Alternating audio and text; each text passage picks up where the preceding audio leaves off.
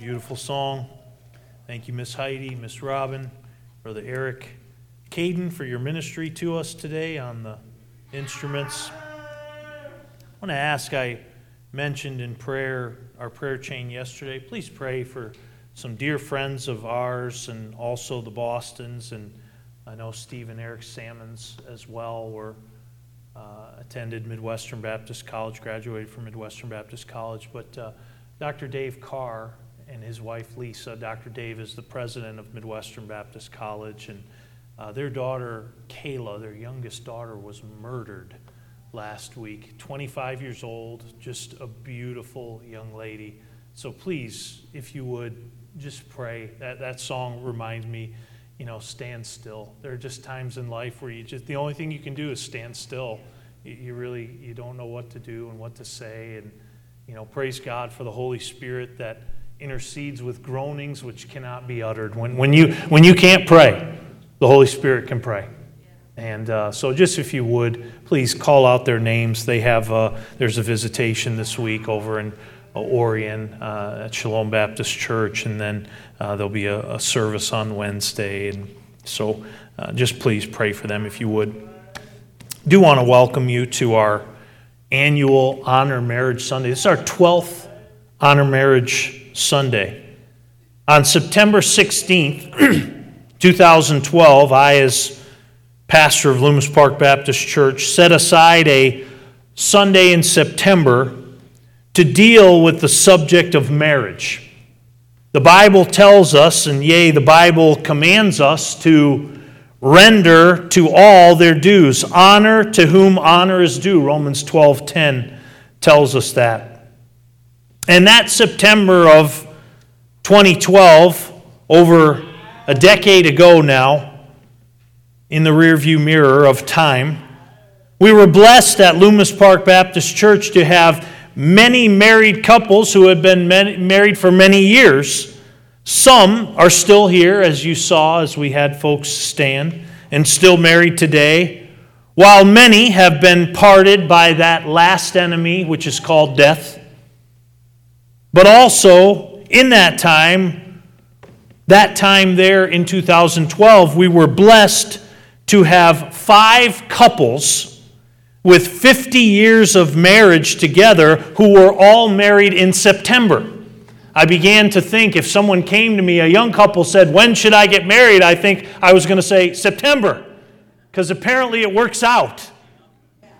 And those 5 couples were as follows. Earl and Verly Wedge were married on September 4th, 1948. They were married for 65 years until death took Earl in 2013, and then death took Verly in 2017. Jim and Phyllis Alcock were married for 59 years, September 15th, 1956, until death took Jim in 2016, and just this year, God called Phyllis home. Then there was Vern and Helen Kidd, who were married on September 17th, 1948, and they were married for 64 years until God took Vern in 2012, and then Helen in 2017. And then there were 2 other couples that were married in September. Tom and Mary Stevens were married on September 18th, 1948. They would be married for 67 years when God took Tom in 2015, and Miss Mary is still with us. She's in a care facility up in Grayling. And then, of course, the last couple was Lowell and Pat McGee. And Lowell and Pat were married on September 27th, 1958, and celebrated 63 years of marriage until God took Lowell last year. And there have been many others during my time as your pastor with 50-plus years of marriage, some who have been parted in death. Fred and Hazel Cassable, Max and June DeCamp, Howard and Karen Harmon. Howard's still living. Warren and Nancy Hicks. Miss Nancy's still with us over at Ganton's. Bill and Nancy Horsch. Hugh and Donna Howland. course, Miss Donna just lost Hugh not long ago after 73 years of marriage. Herb and Maxine Cohn. Bill and Tava England. I realize that some of you don't know these people, but those of us that do, it invokes wonderful, special memories. Amen. Howard and Jan Butler. Of course, Miss Jan's still with us, but lost Howard earlier this year. John and Donna Raymond. Of course, Miss Donna, one of our shut-ins. Maurice and Noel Taverny. And some of you that are here today that we had stand, the Hausers and the Swaffers and the Zimmermans and the Davises and the Merrills and the Kellys with over 50 years of marriage. And to you, I say bravo. I say bravo. In Genesis chapter 1, verses 1 through 31, we read that God creates all that is, all that we know, all that exists in 6 literal 24-hour days. The morning and the evening were the first day. And in Genesis chapter 2, God calls attention to some specific details of that creation, such as, if you look at chapter 2, verse 7, it says there, "And the Lord God formed man from the dust of the ground." A preacher came to preach chapel when I was in Bible college, and he made a statement, Uncle Joe, that I wrote in the flyleaf of my Bible, and he said, "We're nothing but souped up dust." I like it. It's a fact. God, look, forgive me, ladies and gentlemen. I know, if you're around somebody that thinks much of themselves, that's different, but most of us don't think very much of ourselves. But pretty complex system here that God made from a bunch of dirt. Just goes to show you how great God is. So we see not only the creation of man from the dust, but we see in the same verse, it says, "And breathed in his nostrils the breath of life, and man became a living soul." Never forget this. You are not a body with a soul. You are a soul that lives in a body, and you are eternal. We see him in verses 8 and 15. If you look at verse 8, it says, "And the Lord God planted a garden eastward in Eden, and there he put the man whom he had formed." Over to verse 15, it says, "And the Lord God took the man and put him in the Garden of Eden to dress it and keep it." I like to remind, especially my children of this, that God did ordain work. And it was before the fall. Work got hard after the fall, but God, in all labor there's profit, Proverbs says. And so we see God placing man in the garden, but then we see in verse 16, we see God's generosity. It says, "And the Lord God commanded the man, saying, Of every tree of the garden thou mayest freely eat." You know what he did? He said, "You see all these trees? Enjoy." I remember hearing the story of when Irvin Johnson, who became Magic Johnson, played up at Michigan State, and he was drafted by the Los Angeles Lakers, and he took a flight into Los Angeles, and he, of course, had a driver that took him, and he made the driver stop, Brother McKinley, when he said they saw a lemon tree. And he had never, you live in Lansing, you don't see a lot of lemon trees. And he literally stopped and he said, "I've got to pick a lemon. I've got to try one of these. I've never seen an actual lemon tree." And he got out and here God says, listen, you can eat of all these trees, but then not only do we see God's generosity, we see God's one prohibition. Out of all those trees, we don't know how many there were. I don't know, hundreds, thousands. I don't know, a lot. More than not, and all God's people said. But he says in verse 17, "But of the tree of the knowledge of good and evil, thou shalt not eat of it." So he gives a prohibition, and then he gives a warning. "In the day thou eatest thereof, thou shalt surely" what? Die.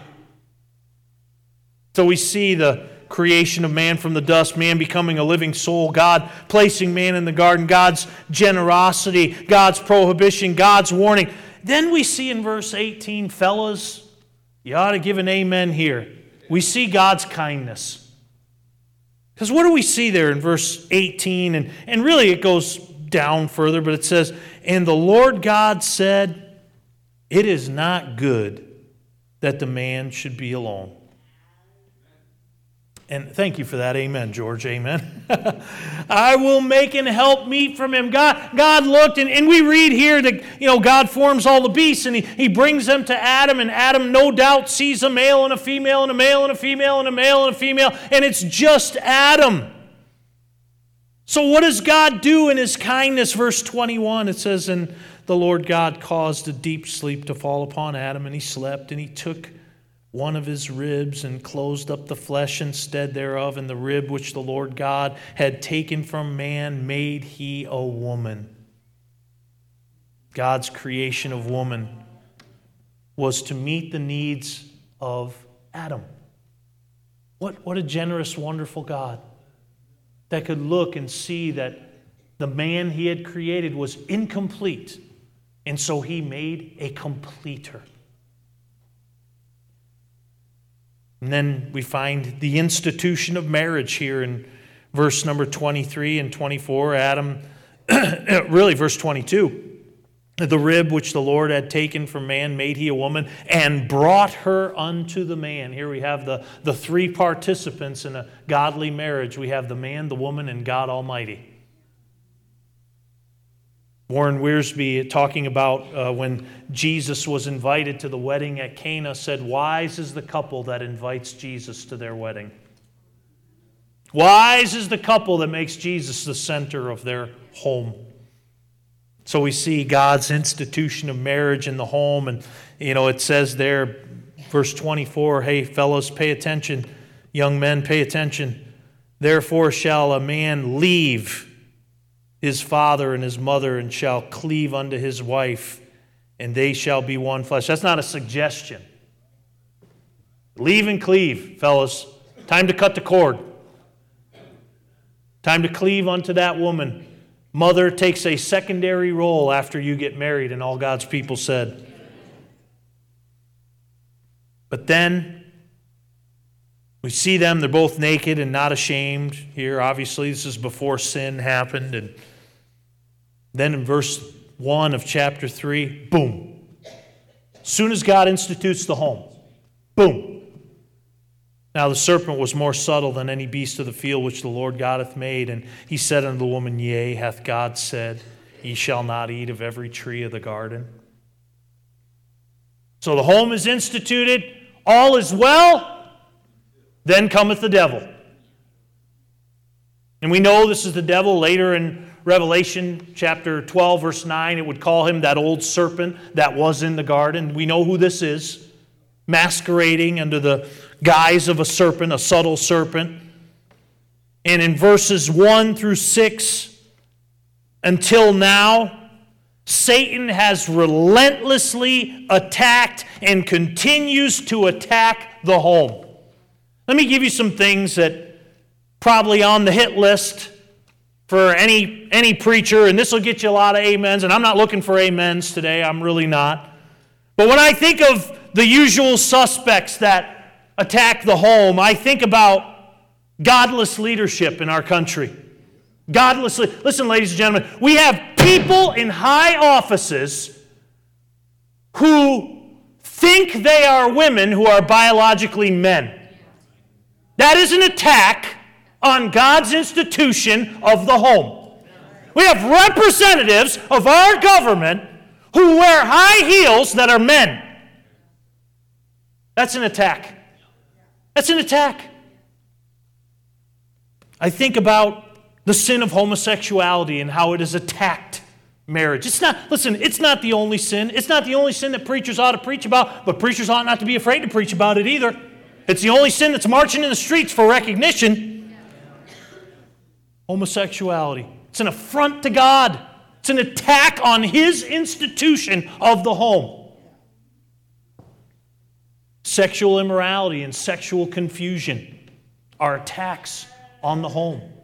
Think about these couples that stood. I remember literally a godless man that I worked with, and we were going back and forth on an issue, and it was common knowledge that this man had been unfaithful to his wife multiple times. Brother Becker had a beautiful wife and children, and he was just unfaithful. And he said to me, I said, well, I've been married 12 years, and I've never been with another woman in those 12 years. He said, that's impossible. You know, that's the pervading thought in society. Just sow your oats wherever you feel like it. And by the way, that's why we have a fatherless problem. It's immorality. And now we have confusion. We have little boys being told they're little girls. Listen, every little kid at some point, 3, 4 years old, says, I'm a boy. No, you're not. You're a girl. Okay. That's way better than surgery and transitioning. By the way, California just passed a law. Everybody paying attention? California just passed a law that says if you won't allow your kids to transition, you can have your kids taken away from you. Huh? That is an absolute attack on the home. It's a home. It's sexual confusion. How about the immeasurable effects of pornography? You know, Hugh Hefner said, I want to change society, and he did. Boy, did he ever. You know, when I was a kid, we didn't know what a sex offender was. Had no idea what that was. Now, if you move into a neighborhood, you better do a screening. Immeasurable effects of pornography. Go up and visit.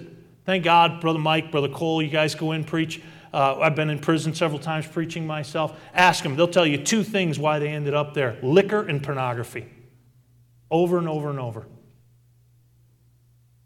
How about Hollywood and the entertainment industry and what they push? You got to be careful about what you let come into that box. I think about moral relativism. Moral relativism says, well, any arrangement will do in marriage. Doesn't really matter. I remember saying when the Obergefell decision came down in 2015, and I'd been saying it for years, what's the difference between if it's not just a man and a woman anymore, if it could be 2 men or 2 women, why not 3? Why not 6? There's nothing legally that would prevent that. The argument dies once you have this moral relativism, like it doesn't really matter. I think about Marxism. You know, Marxism is very pervasive in our culture. If you don't know what Marxism is, you should. Because it was a concentrated attack, particularly through the Soviet Union, to destroy the United States of America from within, and it's working. And one of the great tenets is to destroy the nuclear family. That's God's family. I think about no-fault divorce. You know, Ronald Reagan is the hero of conservatism, but don't ever forget he signed into law no-fault divorce in California. And millions have suffered the effects of easy divorce. I think you can't talk about the attack on the home without thinking about aborticide. 63 million babies, and a culture coarsened and hardened for 50 years to life and the preciousness of life and the gift of life. But I want to look today, all those are usual suspects, and again, I think most of us would agree with most of those, but I want us to look, if we could, at the scriptures in the New Testament. And we'll look at the first 2 in Matthew, and again, I'll not linger long, but the other ones in 1 Corinthians, then in Timothy, where Satan or the devil is specifically mentioned in conjunction with the attack on the home. So go with me, if you would, over to Matthew chapter 19. Matthew chapter 19. This is Honor Marriage Sunday. And when we say that, we mean biblical marriage. We mean what God says marriage is, not what society says that marriage is. I don't care what society thinks marriage is. I really don't. If you're a man and you're with another man and you think you're married, that's up to you. That's your business. But I don't have to accept your delusion. Sorry. Even though I'm not sorry. God's word says otherwise. And here in Matthew chapter 19, verse 4, the Pharisees they're tempting Jesus. They're trying to get him to take a position on divorce. And really the key there's in verse 3. It says, the Pharisees came also tempting him and saying, is it lawful for a man to put away his wife for every cause? No matter what. Isn't that lawful? And Jesus deals with them, and he deals with them, and in dealing with them, he lays down what marriage is and the valid participants of marriage. Just look what he says in I love what he says in verse 4. And he answered and said unto them, have ye not read? He said, haven't you read? Don't you know the word? I mean, you guys are lawyers, you're scribes, you're supposed to know the law. Have ye not read that he which made them at the beginning made them what? Male and female. Again, until about 10 years ago, this was just established fact. Wasn't that hard to comprehend? Not rocket science, ladies and gentlemen. Verse 5. And for this cause, so he's recounting what we just read in Genesis chapter 2. And for this cause shall a man leave who? Father and mother. Not mother and mother. And all God's people said. Not father and father. Father and mother. And shall be joined to his husband. Is that what it says? No. Wife. The man is to be joined to his wife. Male and female. Husband and wife. Mother and father.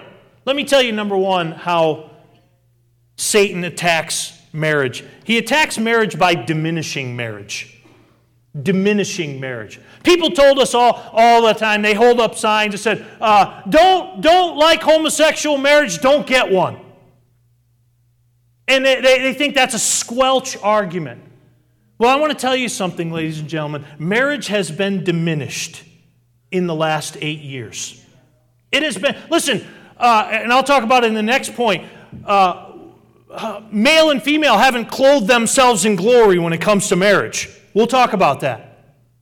But diminishing marriage, and then the Bible says in Hebrews chapter 13, verse 4, marriage is honorable in all, and the bed undefiled. Meaning God says, when you will abide in my bounds of marriage, which is male and female, amen, that the bed is to be enjoyed. But then he says this, don't miss this in Hebrews 13, verse 4, but fornicators and adulterers God will judge.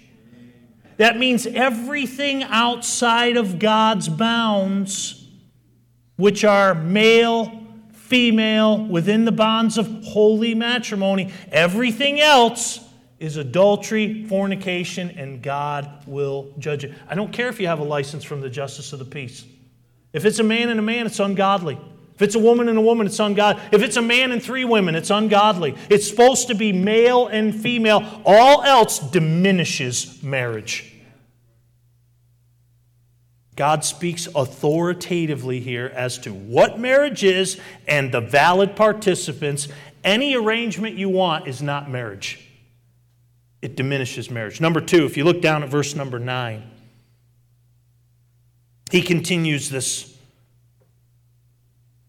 battle here with the scribes and the Pharisees, and it's really like, playing chess against a master.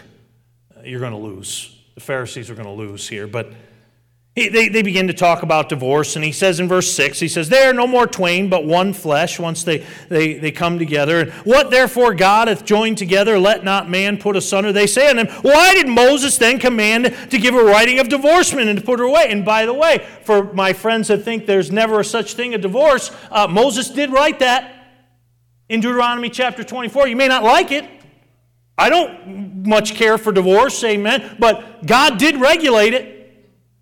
You ought to read it, Deuteronomy chapter 24. We don't know what it was that was the awfulness of what caused it, but God did permit it, and here he tells us why. Why didn't Moses give a writing of divorcement to put her away? He said, Moses, because of the hardness of your hearts, suffered you to put away your wives. But from the beginning, it was not so. Again, he goes back to the garden. He says, hey, we just had Adam and Eve in the beginning. There was no divorce. You know what else there was no? Sin. But as soon as sin came into the world, then divorce came into the world. And so, number one, an attack of Satan upon marriage is diminishing marriage. Number two is dissolving marriage. If you look at verse number 9, Jesus says here, and by the way, I'm a preacher who believes in the exception clause. Some preachers don't. That's fine. I don't force any. I've often said you could put 10 independent Baptist preachers in a room and you get 10 different opinions about marriage and divorce. Just people look at different scriptures, but I believe here it says that whosoever shall put away his wife, except it be for fornication, and shall marry another, committeth adultery. And whosoever marrieth her that is put away doth commit adultery. Talking here about just that exact question they were asking. Hey, can you put away for your wife for every cause? Jesus said, no, you can put away for one cause. And that is unrepentant sexual sin.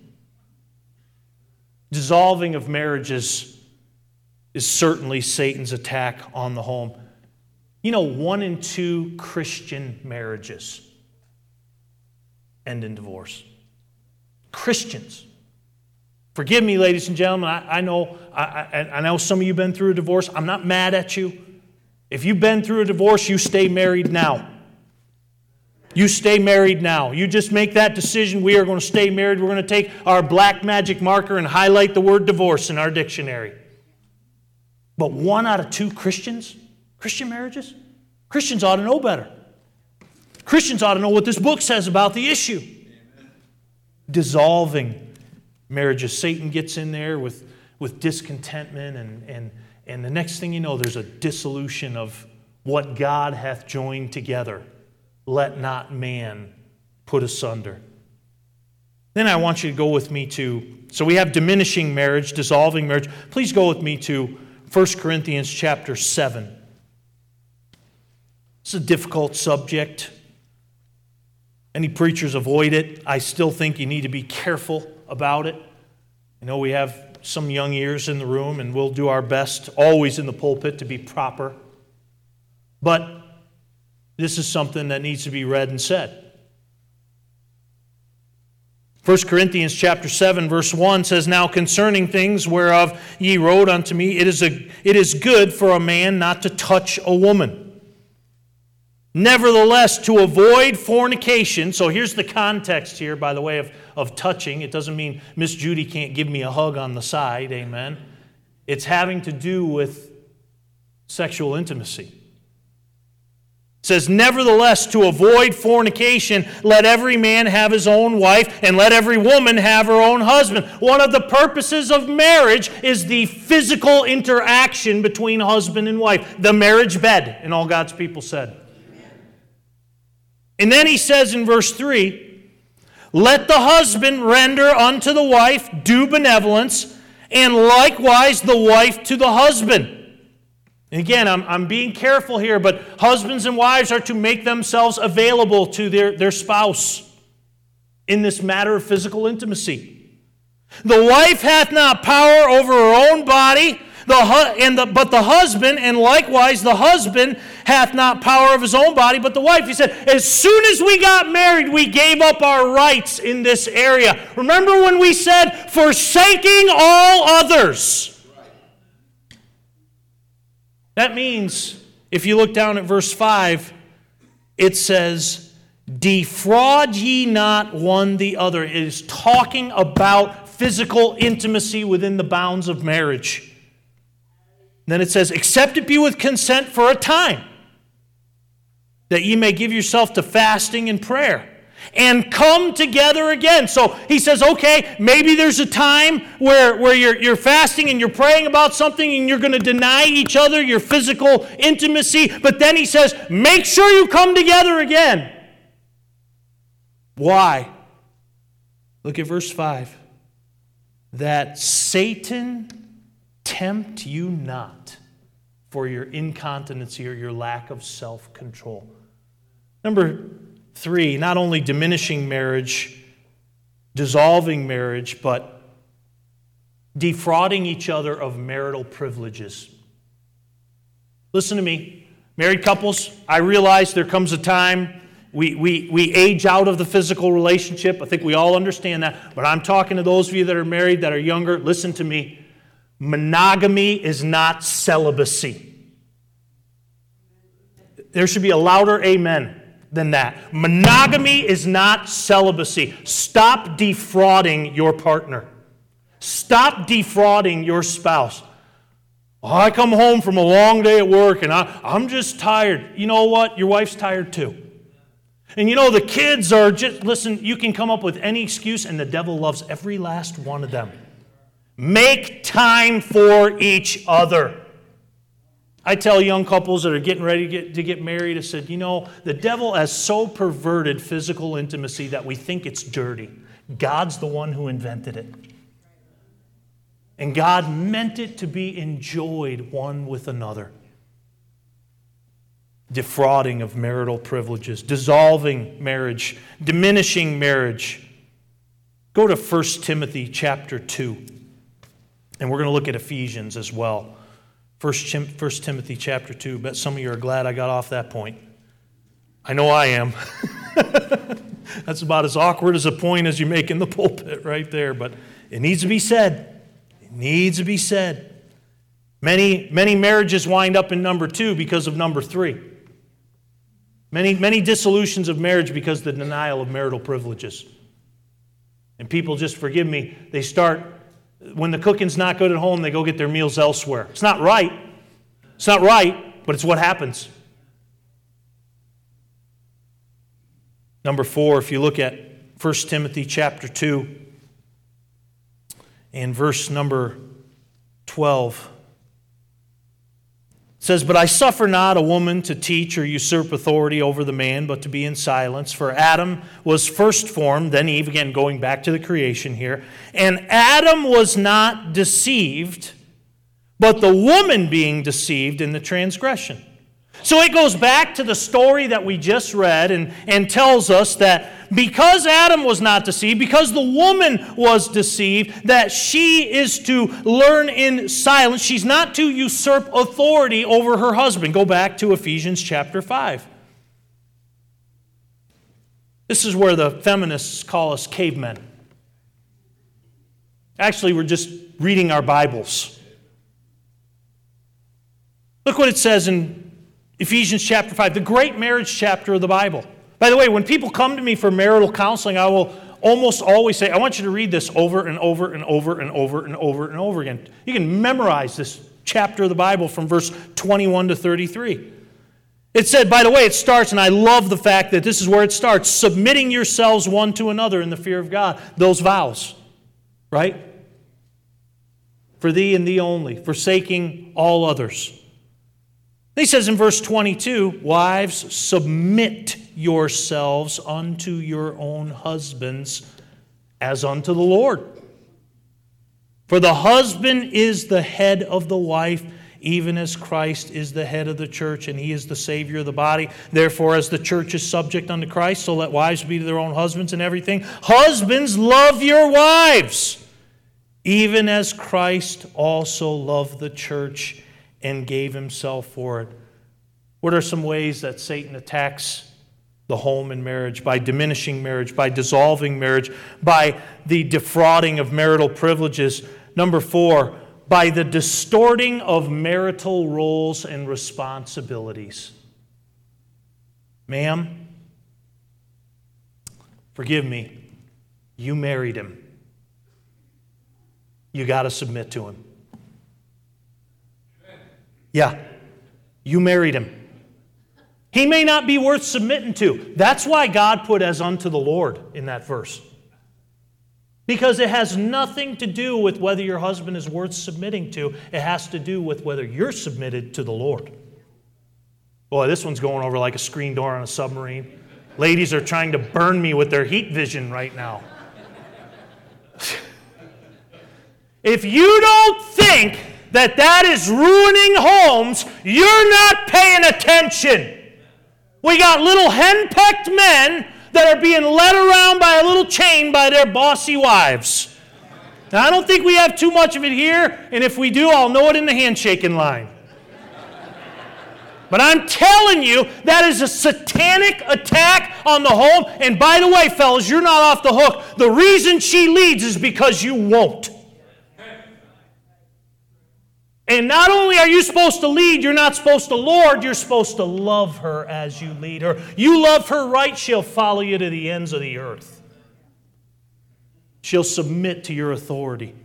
I'm telling you, ladies and gentlemen, in marriage roles and responsibilities, there's a lack of sacrifice, there's a lack of submission, and there is a lack of structure. And I'm telling you, our God structured the home just how He thought it should be. Sir, you're supposed to lead. Ma'am, you're supposed to follow. Children, you're supposed to obey. Period. It's not much more difficult than that. Diminishing marriage, dissolving of marriage, defrauding of marital privileges, distorting marriage's roles and responsibilities. You know, I remember this one. Go to 1 Timothy chapter 4, please. I know Brother Horrigan and I, we grew up in the Church of Rome. And I remember the first time I ever read this verse, and this came screaming to my mind, Brother Tim. I mean, just absolutely screaming to my mind. You begin reading in chapter 4, verse 1 of 1 Timothy. It says, "Now the Spirit speaketh expressly, that in the latter times some shall depart from the faith, giving heed to" what? Seducing spirits and doctrines of devils. So here is a satanic attack that is taking place through seducing spirits. We know the devil, he had 1/3 of heaven's angels that went with him. They fell with him. They are under his authority. He leads them. They cause chaos and evil in the world. And doctrines of devils. That is literally teaching, satanic teaching.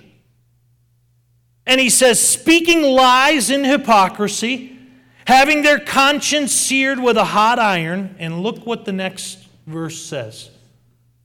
Forbidding to marry. Again, I had grown up in the Church of Rome, and it didn't take me a hot millisecond to think of the Catholic Church and the priesthood. Forbidding to marry. And think of all the sexual sin and depravity that has taken place because of that. So what's the fifth point? Disallowing marriage. Disallowing marriage is a satanic attack upon marriage. I'm glad. My goodness. I'm glad. I don't know how I could possibly pastor without being married. I really don't. I think it really is part of the qualifications of a bishop. I know a very few unmarried pastors. Godly men, love the Lord.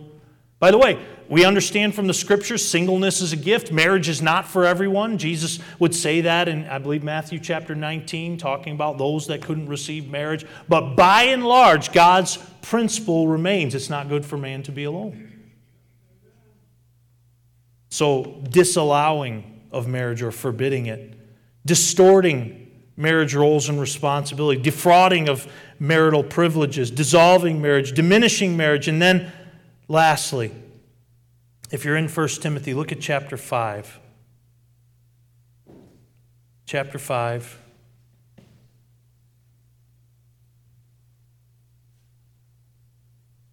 And again, I'm probably not going to win any friends on this one, but you know, you either love me or you don't by this point. Sorry to our guests, amen. I'm not like this every Sunday. Oh, mercy. Really, you can check online. I watch an old service.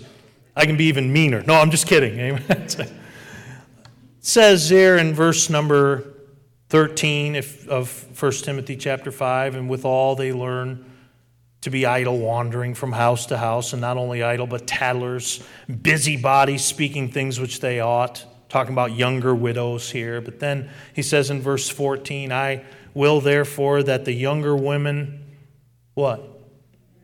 Marry, bear children, guide the house, give none occasion to who? The adversary. Give none occasion for the adversary to speak reproachfully, for some are already turned aside after Satan. How does Satan attack marriage? By diminishing marriage, by dissolving marriage, by the denial of marital privileges, by distorting marriage's roles and responsibilities, by disallowing marriage, and then lastly today, by distracting from marriage's main focus. And we have some ladies in our church that have careers, and I'm please know that I am not against that. And I will tell you this, the Bible is not against that. You know the first member of the church at Philippi? Anybody remember? Her name was Lydia. And Mrs. Hurth, she was a seller of purple. She was a business lady. Amen? She was. Amen? And I have no doubts was a great financial blessing to that infant church. But, ma'am, the main focus is to marry. Again, this is what it says here. I will that the younger women marry, bear children, guide the house, give none occasion to the adversary. The main focus, ma'am, is supposed to be your home, your children. There will come a time. There was a time before we had children, my wife and I both worked. I remember, now we have to write down when you fill something out. I remember we were filling out paperwork for our mortgage or whatnot, and remember we were filling out, husband's occupation, pastor, wife's occupation. I'm like, can you list them all? Chef, house, keep. It's incredible.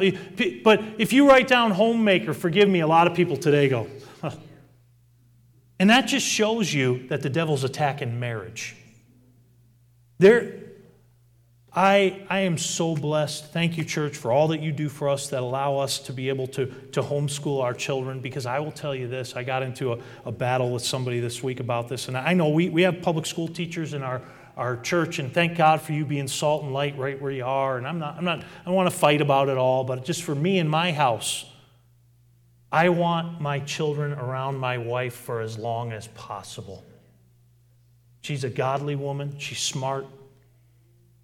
Listen, I know careers, and again, I'm not mad if you have a career, but I will tell you this. Your greatest career, ma'am, is a mama. And I know some of you have had miscarriages, and you're so wanting to be a mama. You just be patient. We had a dear friend in Bible college. I cannot count how many miscarriages she had. She had so many gynecological problems. And then after 17 years of marriage, she had 1, 2, 3, 4 right in a row. And I remember her thinking how glad Miss Vicki she was to be a mama. To be a mama. I'm going to tell you something. We still celebrate Mother's Day here at Loomis Park Baptist Church. I realize for some it's hard, especially if you have children that have gone astray, but there is no greater purpose, Mama. By the way, a man can't do that. A man can't be a mom.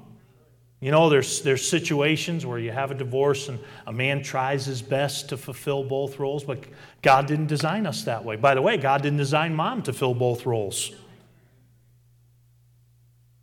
What happens? We get distracted from marriage's main focus, which is our home, our children, raising them for the glory of God. Well, they're going to go and make their own decisions. You bet they are. How many better decisions would they make if you were right there, Mama, guiding them? I understand. Sometimes people have to work and make it work on 2 incomes. I get that.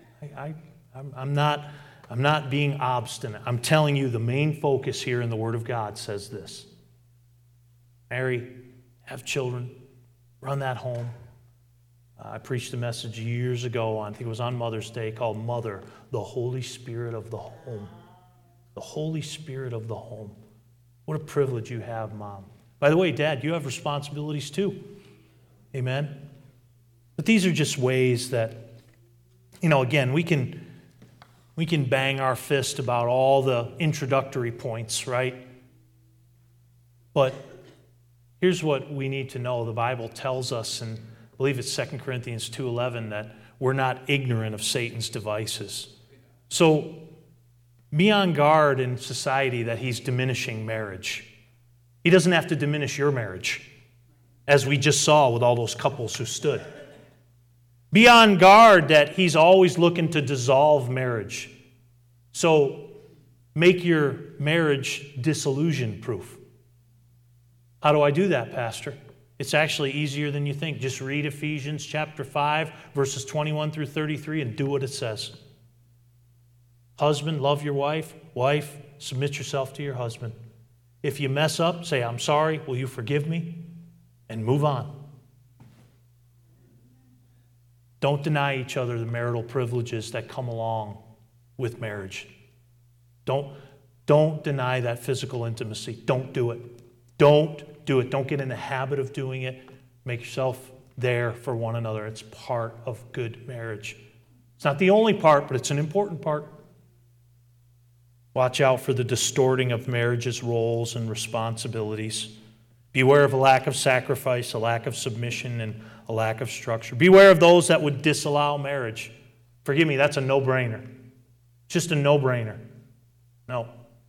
And then beware that you're not distracted from marriage's main focus. Listen, Satan's not going to give up until God casts him into the lake of fire. So you got to beware. You got to be sober. You got to be vigilant, because your adversary, the devil, as a roaring lion, seeketh the homes that he may devour, seeketh the marriages that he may devour, seeketh the husbands that he may devour, seeketh the wives that he may devour. Be on guard. Lord, thank you for this day. Thank you for